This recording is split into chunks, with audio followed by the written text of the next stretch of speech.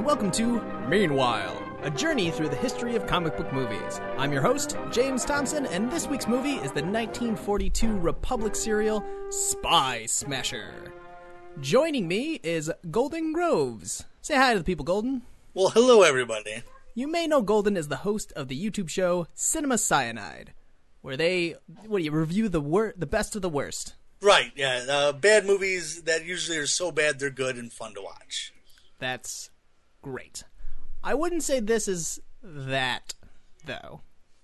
Oh, no, this was, for its time, amazing. Right, which is kind of weird that I would have you on for this. But they don't get bad till later, so I'm going to have you on later, too, for some bad ones.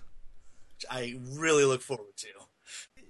Do you have any experience with serials before this? I never actually had. I knew the history of them, and you knew they exist.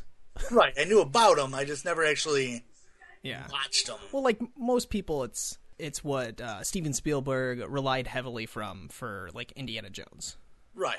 You know, that's the genre that people pull from. Dudley Do-Right was totally from this era, or Penelope Pitstop, The Perils of Penelope Pitstop, also. Classics. So what'd you think as for watching serials? I mean, as far as the serials go, and when I took into account what was going on in history at that time, it made sense, because I know that comic books have been the same way. They kind of go to what the readers need at the time. Right. And at the time, you didn't make a like an hour and a half movie for kids like that. Right.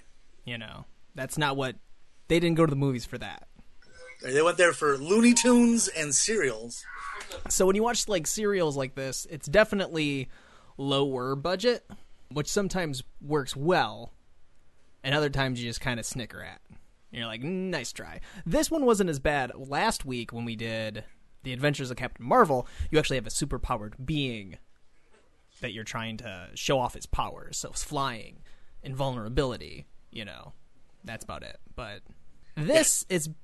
Well, I guess let's get into it. So Spy Smasher, he was in Wiz Comics, the exact same comic Captain Marvel's from.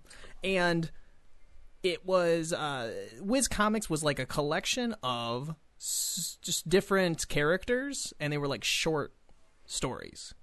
So it'd only be 4 or 5 pages, and that was like their story for the week or the month. And... it would be Captain Marvel, and I think one was called Golden Arrow, and Spy Smasher was just one of these stories. And Spy Smasher is essentially, like we were talking about this before, he's basically almost Batman. Right, because of fighting ability and no real special powers, but he had, in the comics, he had gadgets and a... vehicle that was land, sea, and air. And it was dubbed the Gyro Sub. I actually likened him more to...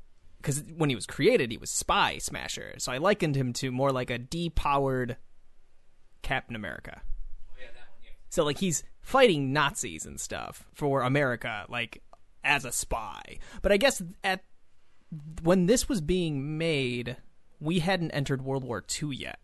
So he wasn't officially affiliated with any government agency. Yeah, I think when I read in the trivia was, when we entered World War II, this was in post-production. Yes. That's also what I read. I did like that in the comic books, though, after he left, or after the war was over, they kept him, but they called him Crime Smasher instead of Spy Smasher. There's no war. There's no spy. Well, I mean, there could be spies, but we weren't in a Cold War era yet. Spy Smasher is also one of those properties that DC bought in the 70s when Fawcett stopped producing.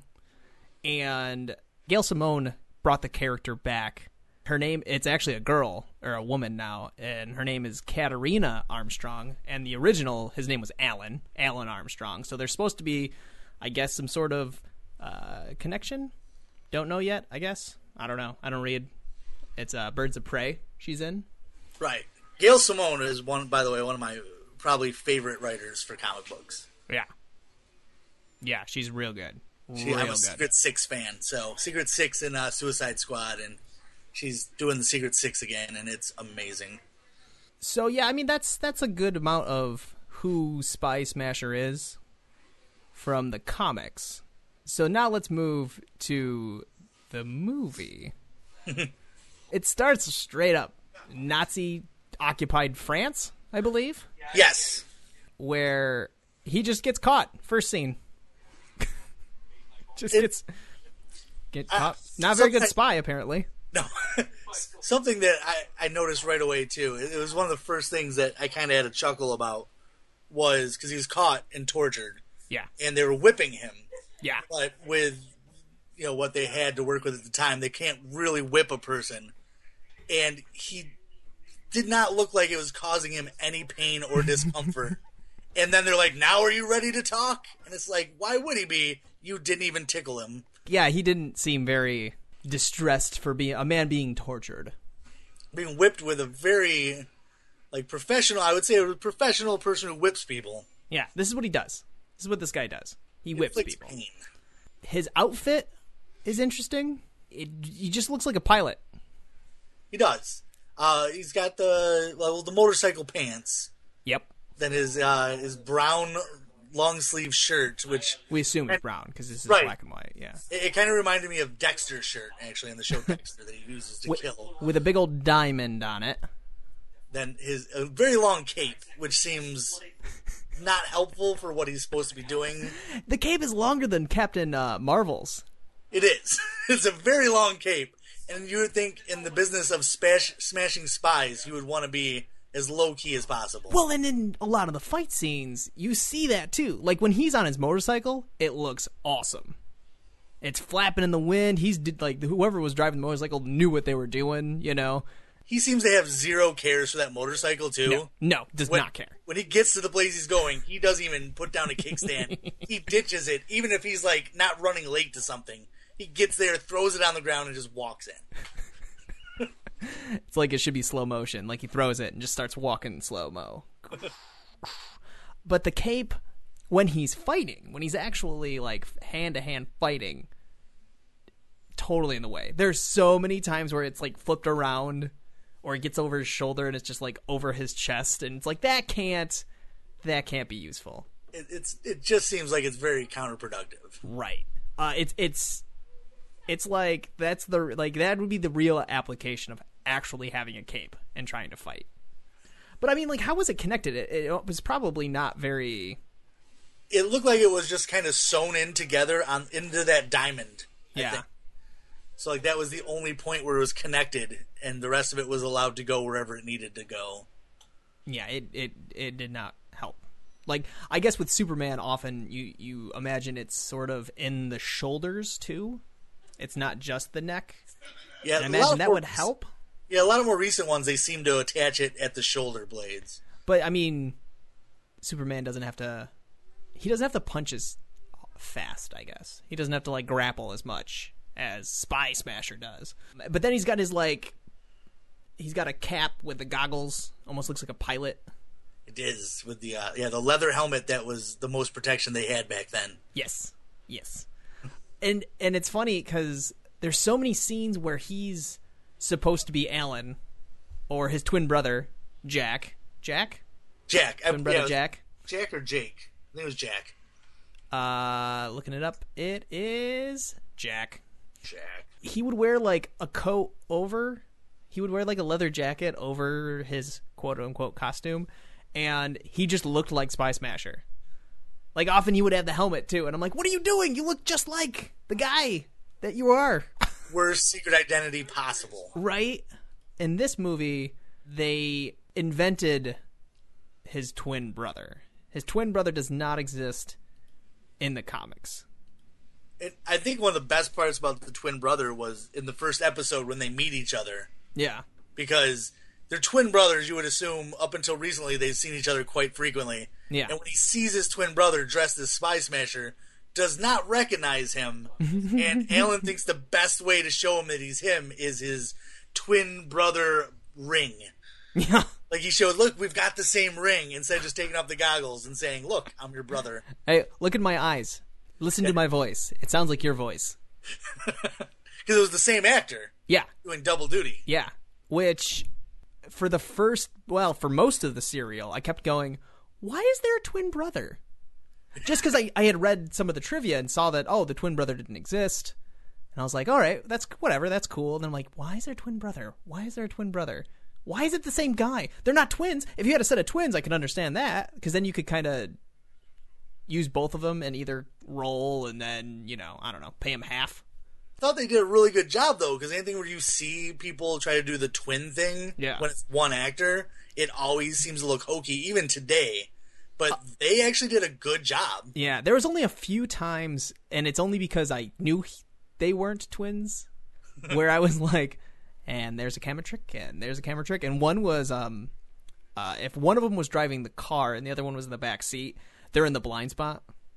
Like, their face was right where their blind spot would be. The best, though, is when they're on the motorcycle together. Spy Smasher's in the front, and he's got his goggles on. You can tell it's him. And his brother's in the back, and he's got his face hidden, like, behind his brother's head. So you couldn't see that they're not the same person. But no, but for the most part, it didn't seem... I've seen worse. I've seen worse trying to get the two characters played by the same guy in the same scene. Yeah. I've seen worse in an Adam Sandler movie. Yeah, there you go. So. Right off the bat, at the beginning of every episode, was Beethoven's Fifth. Yes. Ba ba ba ba ba ba ba ba. And I learned something that, because when they did it, they also did ... from Morse code, learning that is V. That is the letter V in Morse code, which is cool, I guess. I mean, that's kind of clever for the time, I guess. Well, back then, V was the symbol for victory, too. Yeah. So that was I think that was their thing, going, look this up and learn that we're saying victory. Right. And then his belt buckle also had the V with the ... on it. Subliminal messaging. Then we got the characters of the Admiral? Yes, it was the Admiral. Admiral Corby and his daughter Eve? Yes. Admiral and Eve Corby. Which I believe I think the Admiral was in the comic books. Right off the bat. I think Eve did show up later. But she was always the love interest, so the fact that the twin brother is engaged to Eve was just added to my confusion. I also like the fact that this is such a used comic book trope. The love interest being the daughter of a high-ranking either military or police official. Well, let's put it this way. It becomes one. At this point, it's not. It's now used pretty frequently. Right. So if you say you want to be in the Army, I think chances are if you have a daughter, she's going to be hot, and she's going to date a vigilante, most likely. Against your wishes. Actually, in this one, it's not against your wishes. That's more of a common current thing.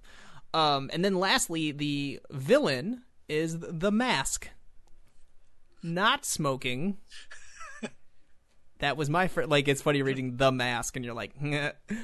Who was actually a villain from the comics. Right. And at the time, actually for a while, they didn't do that.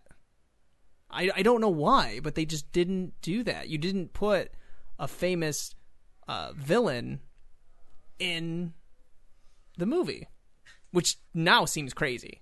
That's not something you do. No. He was weird though, because he either had the mask. He only had the mask on very infrequently, so I just he was making video calls. Right. So I almost couldn't tell when he was on screen. Well, the thing that confused me was that I figured he was wearing the mask when he made video calls because he wanted to hide his identity. Yeah. But yet he was wearing, because he was a Nazi military person. Yep. He was wearing his uniform, and his name tag was clearly visible on the video calls. So he's like, you don't know who I am. Don't read my chest. Don't do it. Don't do it. As a staple to serials, there are plenty of cliffhangers. And 11 different cliffhangers. Right.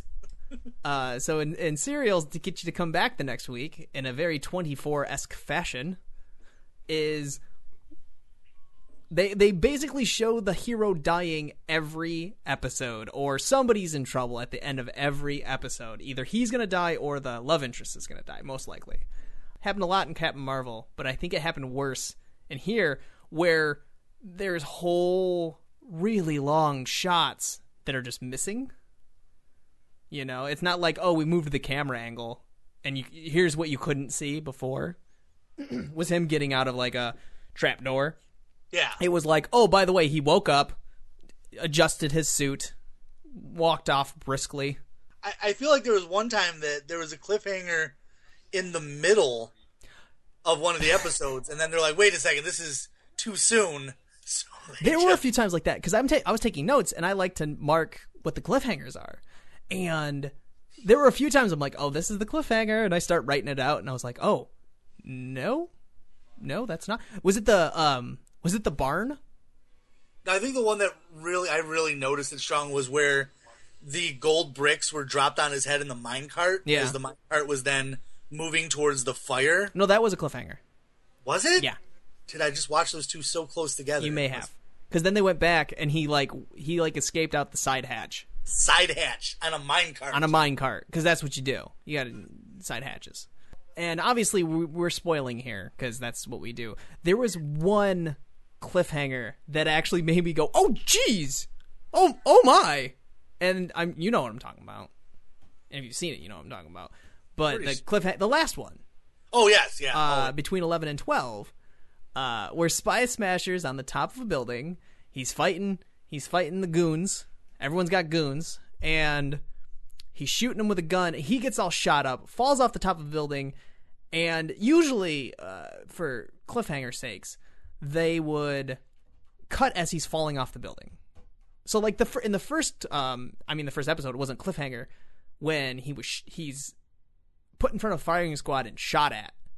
You find out like, oh, they were blanks. Like you're like, oh my, Spy Smasher already got killed first episode. Oh, they were really blanks. Like that's the type of thing you would find out in the resolution. This one, they actually show Spy Smasher landing on the sidewalk. Like it's a dummy, obviously, because that's what they do. Clearly. But at the time, I went, oh, geez, what? Like, how are they going to get out of this? That's exactly, like, you're reeling your head. You're like, what?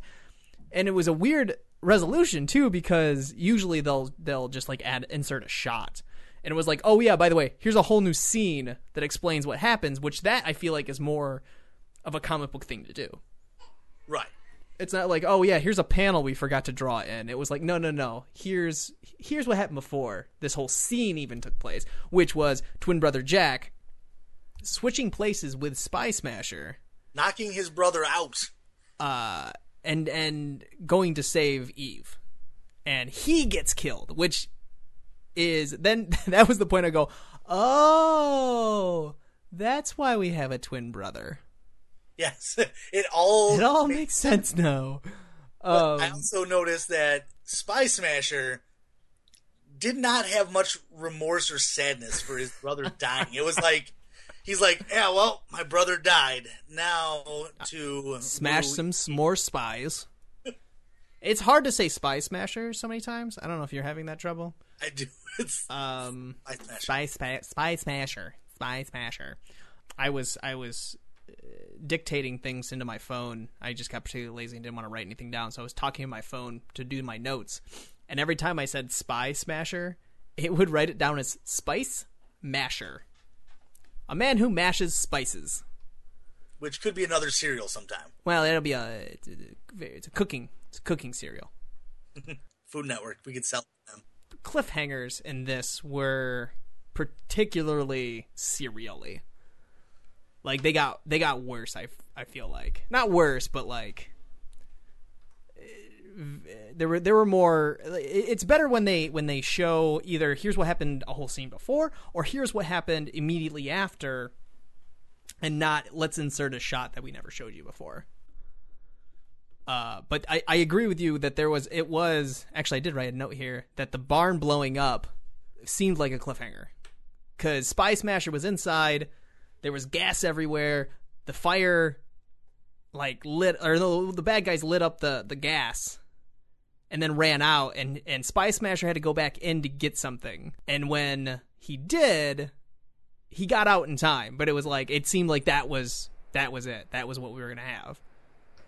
This was a different story. The last one in The Adventures of Captain Marvel, it was more like a complete story arc with little stories in it. Like there was an overarching story that the entire serial was taking place about. This one seemed like series of small stories. Like each episode was a story. Yeah, there was always the different threat each time that was always brought by the Mask. It's like the Mask has different plots. He doesn't have one big plot to take down America. He has like a bunch of little plots. Which I think is overall the wiser way to go. Yeah. It's not like you're trying to make one big score.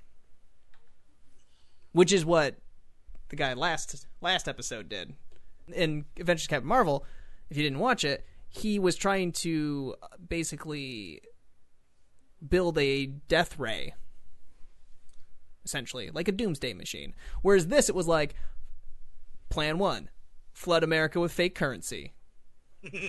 Which is enough currency for that is contained in 3 buoys, by the way. Yes. Well, it could have been part of just one shipment, I suppose.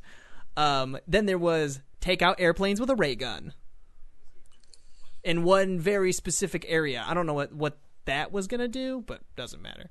Bomb boats with mines. I think that was another one.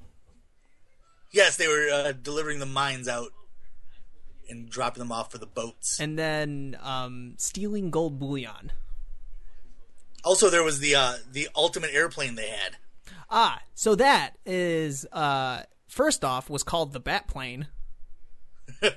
I don't know if anyone actually said it. If like 1 or 2 people may have actually said it, but it was in the last episode.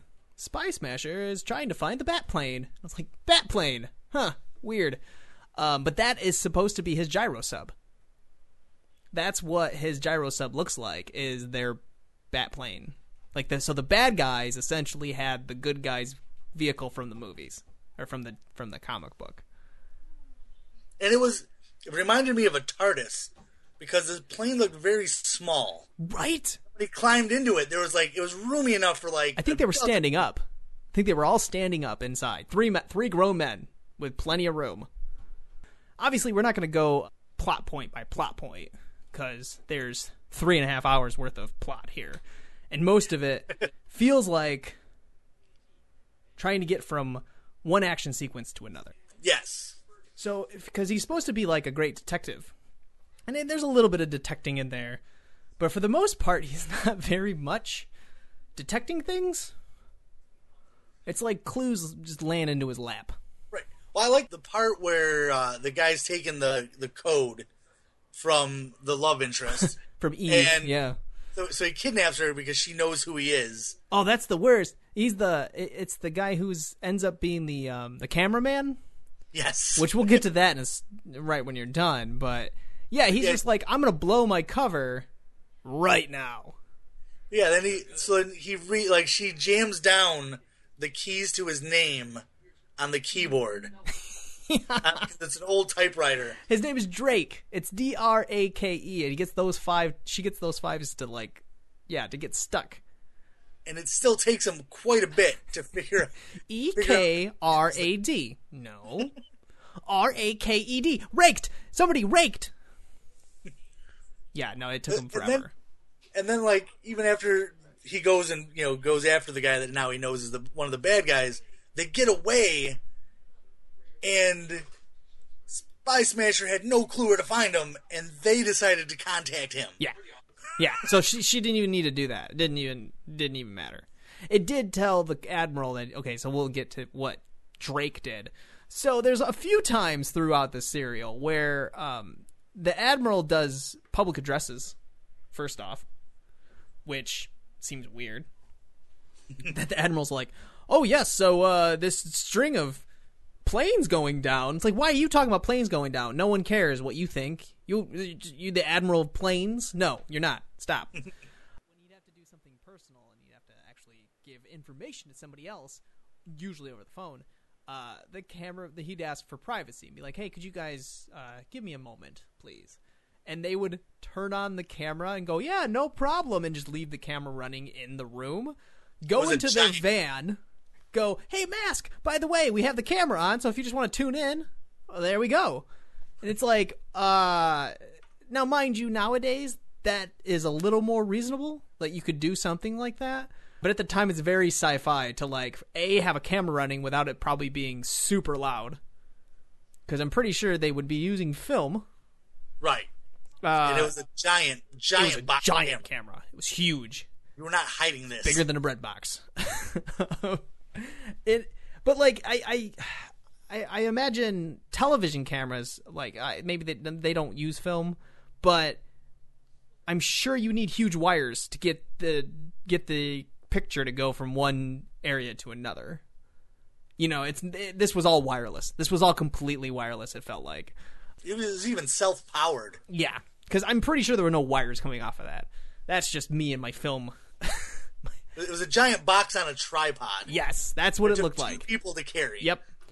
And the fact that he could just, I mean, maybe he was running it to his van, and then somehow broadcast from his van specifically only to the Mask.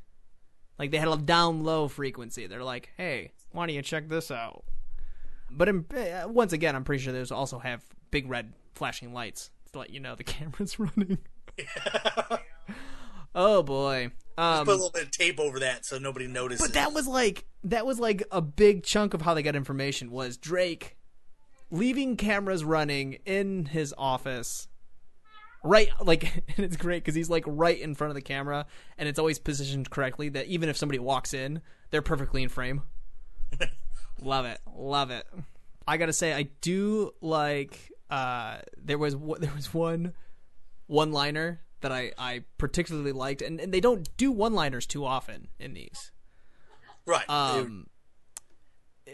Very first episode, Spy Smasher comes into where they've got all the counterfeit money, just like on a table. And he just comes in and goes, got change for a 5? That was his one-liner, and I actually like laughed out loud. I'm like, oh boy, that's a good one. That is a good one. What I liked in that episode too, like it drove me crazy because I always like to look for these weird little things that are happening. Yeah. It was in that episode where he's in that, whatever, it was like a little convenience store or whatever. Yeah, it was like a restaurant / It was like a soda jerk thing. Yeah. Something we don't have nowadays. Right. And he sees the bad guy leave through the phone booth. Yeah. And he goes into the phone booth, finds the secret panel where you get to see the back of it where this phone is attached to, and there's nothing coming off the back of the phone. Right. So it's clearly a fake phone. He then closes it back up, uses that phone to call the Admiral, and then uses their little area to change into his Spy Smasher attire. Yeah. Like, you would never see Bruce Wayne duck into the Penguin's lair to change into Batman. But well, no, I'm telling you, he's wearing it underneath his jacket, so he looks like Spy Smasher when he walks in. This is what I don't get: is he famous or not? I don't think he is. I think I feel like he was just like a military person who they faked his death. Yeah, but nobody really knew who he was. Okay. Because the only people that even recognized him, because remember in the beginning, the guy thinks he recognizes him, but it's his twin brother. Right, because there is an article about Spy Smasher saving the Admiral in the newspaper, which is just weird. It is. And this time in my notes it says Spice Mixture. He's in the newspaper. Yeah, I don't know. It's one of those. It's like James Bond. You're not sure if he's supposed to be actually a spy and nobody knows who he is because he's the world's greatest spy, or if he's super popular and everybody just knows who he is for some reason. I think it's one of those. I know that nothing else. The Mask wanted him dead. Yeah. More than. Well, I can see the Mask knowing who he is because he was in Nazi-occupied France fighting them specifically. But I feel like if you were popular, that would not make you a good Spy Smasher. True. I feel like a good Spy Smasher should also be a spy. Because if you were a spy, you could just hide from him. I think another thing that I remember from one of the episodes that I absolutely loved was Spy Smasher was hiding behind a series of rocks. Okay. And there were two Nazis.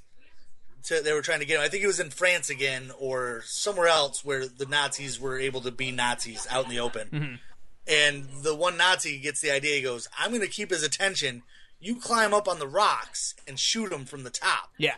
And Spy Smasher ends up knocking the guy out, changing uniforms, and then they get into a fight again, and then the underling shoots his boss. Which is a great MacGuffin. Like, it's a great switcheroo. But that was one of those cliffhangers where the time it made you think existed was way shorter, or was like the time was actually way longer than what they showed you. Right. Yeah. And I like how right after that, after he puts his clothes back on, and there's no holes in the cape anymore. Nope. Even though special cape clearly got shot through the back. So we really went and put his costume back on, covered in Nazi blood, but it was all gone. Now, what did you think of the fight scenes? Because serial fighting is much different than superhero fighting nowadays. I never got the feeling that Spy Smasher was a trained hand-to-hand combat person. Yeah. Just more of a bar brawler where there's so much invested in it because it's the fate of his country. Right. So he's just throwing it all out there. Yeah, because he's a scrapper. He is. He gets knocked out a lot. Yeah. And it's usually a grunt that does it. So it's not used to seeing the hero get... Yeah, I mean, that... Man, go back and watch Captain Marvel. It happened even more. Oh, jeez. Because it happened to a lot of different people, too. This one, I feel like, didn't happen as much. It usually was a lot of, hits to the back of the head. Which these weren't. These happened to be more something fell on you, or you got punched in the... it was more of a fight, and it's the last punch knocked you out. Which I guess is a little more realistic-ish. I did like he did a lot of parkour-ish, jumping around on things. He did seem like he was the inventor of parkour. Yeah, there was one particular thing where they were in a garage, and he actually jumped on one of those little dolly things, the little 4-wheel dollies, and went underneath the car and got back up and started fighting again. And it was what did he just do? You don't do that. It was actual stunt work. That was kind of exciting. There was a lot of, I don't know if you noticed this. There was a lot of stairs, a lot of stair stuff, a lot of fighting on stairs. Yeah, that the episode with the lasers taking out the airplanes. He actually fell down a spiral staircase. Yeah. That looked very painful. So since Spy Smasher is now owned by DC, he does show up in Justice League Unlimited. So there's an episode called Patriot Act where they have a flashback in the very beginning of the episode, and it looks like this. It's supposed to look like the Spy Smasher serial. And while I watched it this morning, and I was watching it, and I giggled because there was fighting on stairs. He was going, he was hitting things, and then he ran, and he would often try climbing up the side of the stairs to get up higher. And that's exactly what he did. And then he started punching people on stairs. And I was like, yep, they got it. Done. Stair smasher. Yeah, there was I can't remember which episode it was. I remember there was one where the guy was getting away with something. Every time Spy Smasher would run up the stairs and try to get to him, another guy would grab him by the ankle and pull him down into another fight. Yeah. And it was very... In any other context, I think it would be comedic. Agreed. But the I believe the fight music though was the same in every fight. So half the episodes had one piece of music that was always playing. Because I loved it during the fights when he would just do the throw himself right at the bad guy, jump across something right into him. Yeah, and that happened. That I hate that I keep mentioning Captain Marvel, but it's really the only context of serials that I have right now. And that seems to be an old style way to start a fight or to surprise someone. You don't throw something at someone from above. You jump on them. I think I'm gonna start using that. Like, I almost want to go get into a bar fight and just launch myself at the person when they're not expecting it. Just see how it works. And all the furniture is just gonna rip apart. It's all made of balsa wood. All made of balsa wood. I gotta say though, a lot of the car driving shooting scenes were real thrilling, because especially when he was riding motorcycles, they did a lot of like real life motorcycle shots, you know, and then they would do random rear projection shots, and those were the ones that were always goofy, like the one where it's Spy Smasher and his brother I was mentioning before on a motorcycle. Not only is his brother sort of awkwardly hiding behind him so you don't see his face, but they're also mimicking car driving, like bumping up and down on a motorcycle together, and it looks so funny because then they'll switch and it's real life people on the motorcycles and it looks awesome, and his cape's flying epically, and then they cut back to that and it's like bup, bup, bup, bup, bup, bup, bup. Like, oh boy. Like, pretend you're moving. Right. I gotta say, I give it to them. One of the episodes, this is something we don't see as much nowadays. They're stuck in the sub, which they got in the sub a little too easy, if you ask me. But when they're on the sub and they're in the torpedo bay and it's flooding, and that's the cliffhanger, is that the water just raises to the top, and it's Spy Smasher and it's his French pal from the first handful of episodes. Well, that saved his life, and then he saved his life. Right. They're war buddies, you know. The huge chunk that they left out was the Frenchman putting scuba gear on a Spy Smasher and putting him in a torpedo tube and letting that go off. And his friend sacrificing himself. And that was another one of those, like, because usually you're like, oh, how are they going to get out of this one? How is this duo? Whoever's in trouble, how are they going to get out of it? It's usually only one person, but if it's two, they'll both get out of it. It's usually the hero and the love interest is usually who the two would be. So the fact that the Frenchman, and I want to say his name's Pierre, but that sounds racist. But anyway, I believe it is Pierre. Captain Pierre Durand. There you go. Pierre shoots him out the torpedo tube, and then he's fine. Like, he just bloop, he's up, he's done, he's good. And Pierre just dies in the sub, and you're like, what? Oh my, they're not messing around. I mean, don't get me wrong, they don't have that many other good guy characters they could kill off short of twin brother Jack, but I was impressed that they would actually kill off, at the time, a somewhat main character. Right. It was a reoccurring character that was always there when he seemed to need him. Yeah. One thing I noticed is whenever Spy Smasher was able to, he would shoot the bad guys in the hand. Yeah. I mean, but at the same time, he didn't have the strict code like Batman, where he wouldn't kill, because there were times where he's like, well, this is my answer, I have to kill this guy, and he would do it. Yeah. But he always tried for the hand. And it didn't seem like he really shot unarmed people. Oh, they all deserved it. Right, but you would think he would be shooting more. Like, shooting more people. You would think he would use his gun more, as being a guy who goes up, a real-life person. Like, he's got no business being where he is without a gun. And it didn't seem like he had a gun most of the time. It was a lot of fist fights. Spy shooter, then. He is spy shooter. And especially... No, he is Spy Smasher. He should be spy shooter. Is what it should be. When he's... Because, like, when he's on cars and stuff, he's like, pew, pew, pew, pew. But, like, oh, we're hand-to-hand. We're right in front of each other. Well, let's just fight. Let's just fight this out. I tried reading some Spy Smasher, and it wasn't... it was okay. I mean, it's hard. It's Golden Age comics, so it's very small. So at the time, the Mask was one of Spy Smasher's main villains, and there is a part in one of the books where he brainwashes Spy Smasher and tells him to kill. So he wants him to basically be an enemy of the United States. Problem is, Spy Smasher just turns on the Mask and kills him instead. You should have given more directions, I feel. Been a little more specific. Yeah. Not just an open kill. Right. And then he became an enemy of Captain Marvel for a while. Spy Smasher did, until his mind was restored. But I don't know how much of a villain he could have been to Captain Marvel. Maybe Billy Batson, but not Captain Marvel. At the time, I mean, I guess they were coming off of Captain Marvel being a pretty popular serial, and they wanted to make another comic book serial, and since they worked well with Fawcett, this was the second one. This is the second one we got.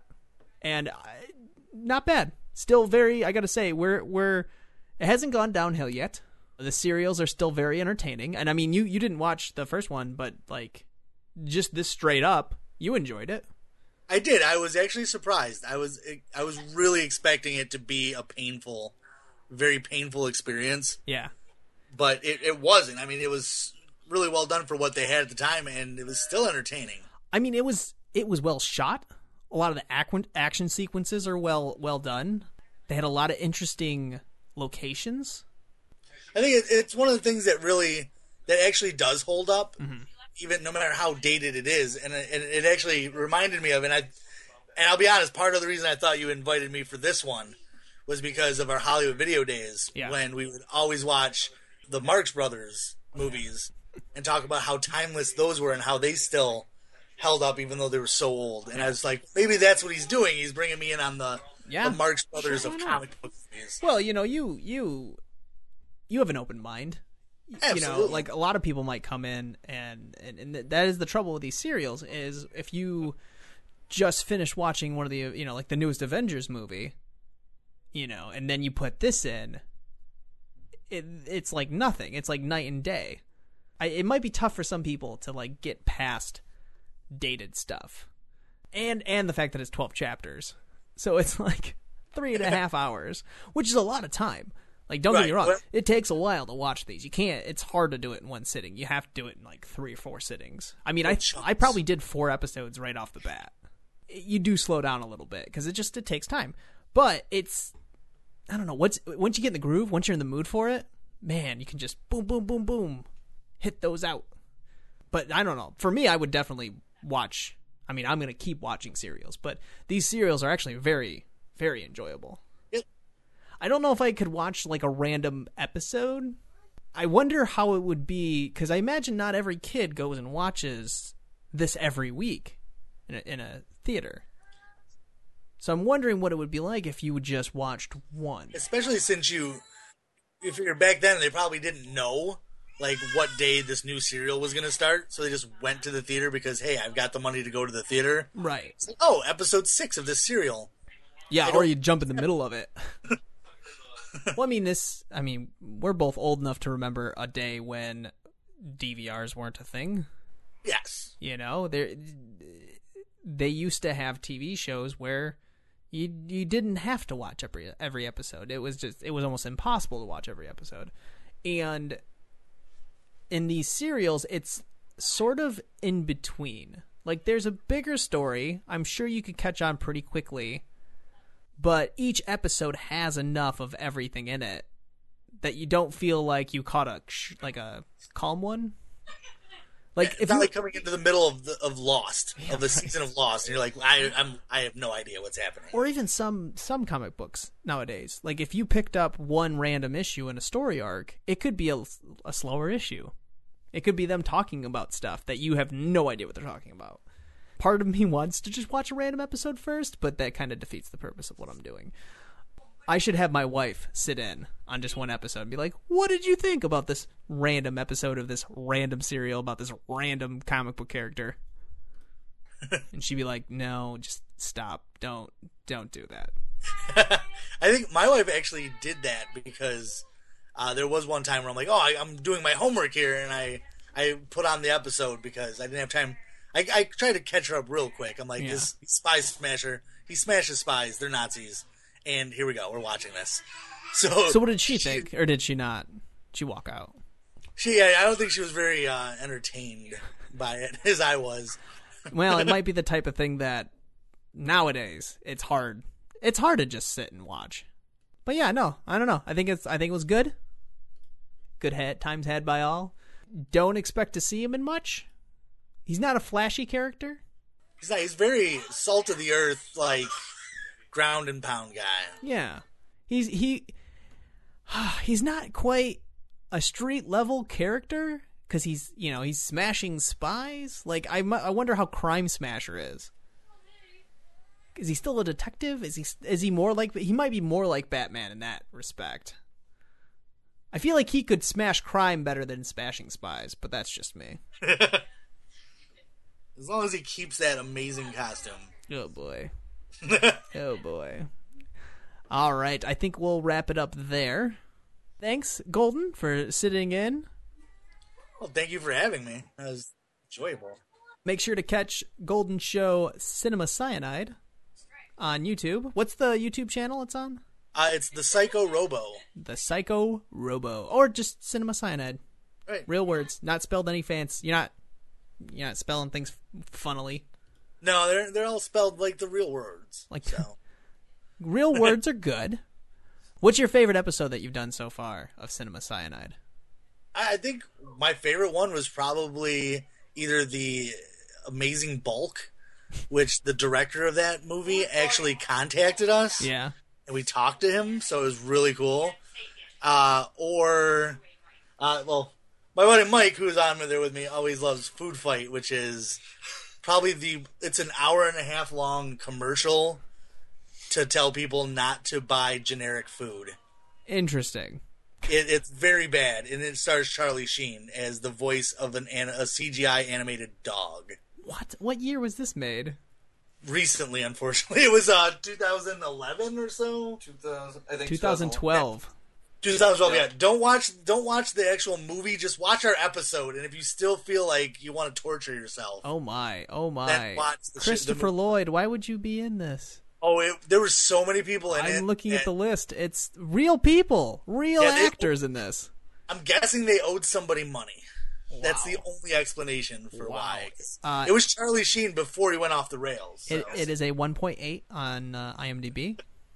So also, yeah, we did have the Happening fiasco as well, where we tried to do the Happening and it got taken off by Fox 3 different times. So we just did it without showing anything from the movie and finally got it out there. So you actually show clips from the movies? We do. We show everything within fair usage. We're very careful about that. Which, in fact, like I said about The Amazing Bulk, when the director contacted us and said he loved it, one of the first things he said was how happy he was that we actually used fair usage and we didn't show the entire movie like some people do.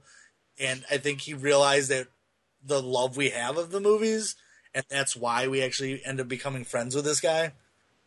Even though I insulted a lot of things about his movie. I'm sure he gets it all the time now. Yeah. Thanks again for this episode of Spy Smasher. Yes, thank you. ... dash. ... dash. I can't believe it's just straight up. It wasn't even like a play on Beethoven's Fifth. It was just Beethoven's Fifth. That's the theme. But yeah, you can find us on Facebook, Twitter, Instagram. If I get this on anything else, I will. Just look up Meanwhile Podcast, and I'll be there. Join us next week for the 1943 serial, Batman. Maybe you've heard of him. Little man. We'll see what he does. Spoiler alert, I've seen some of it. It's fantastic, and way more racism. All right, so I will see you next time. All right, see you then.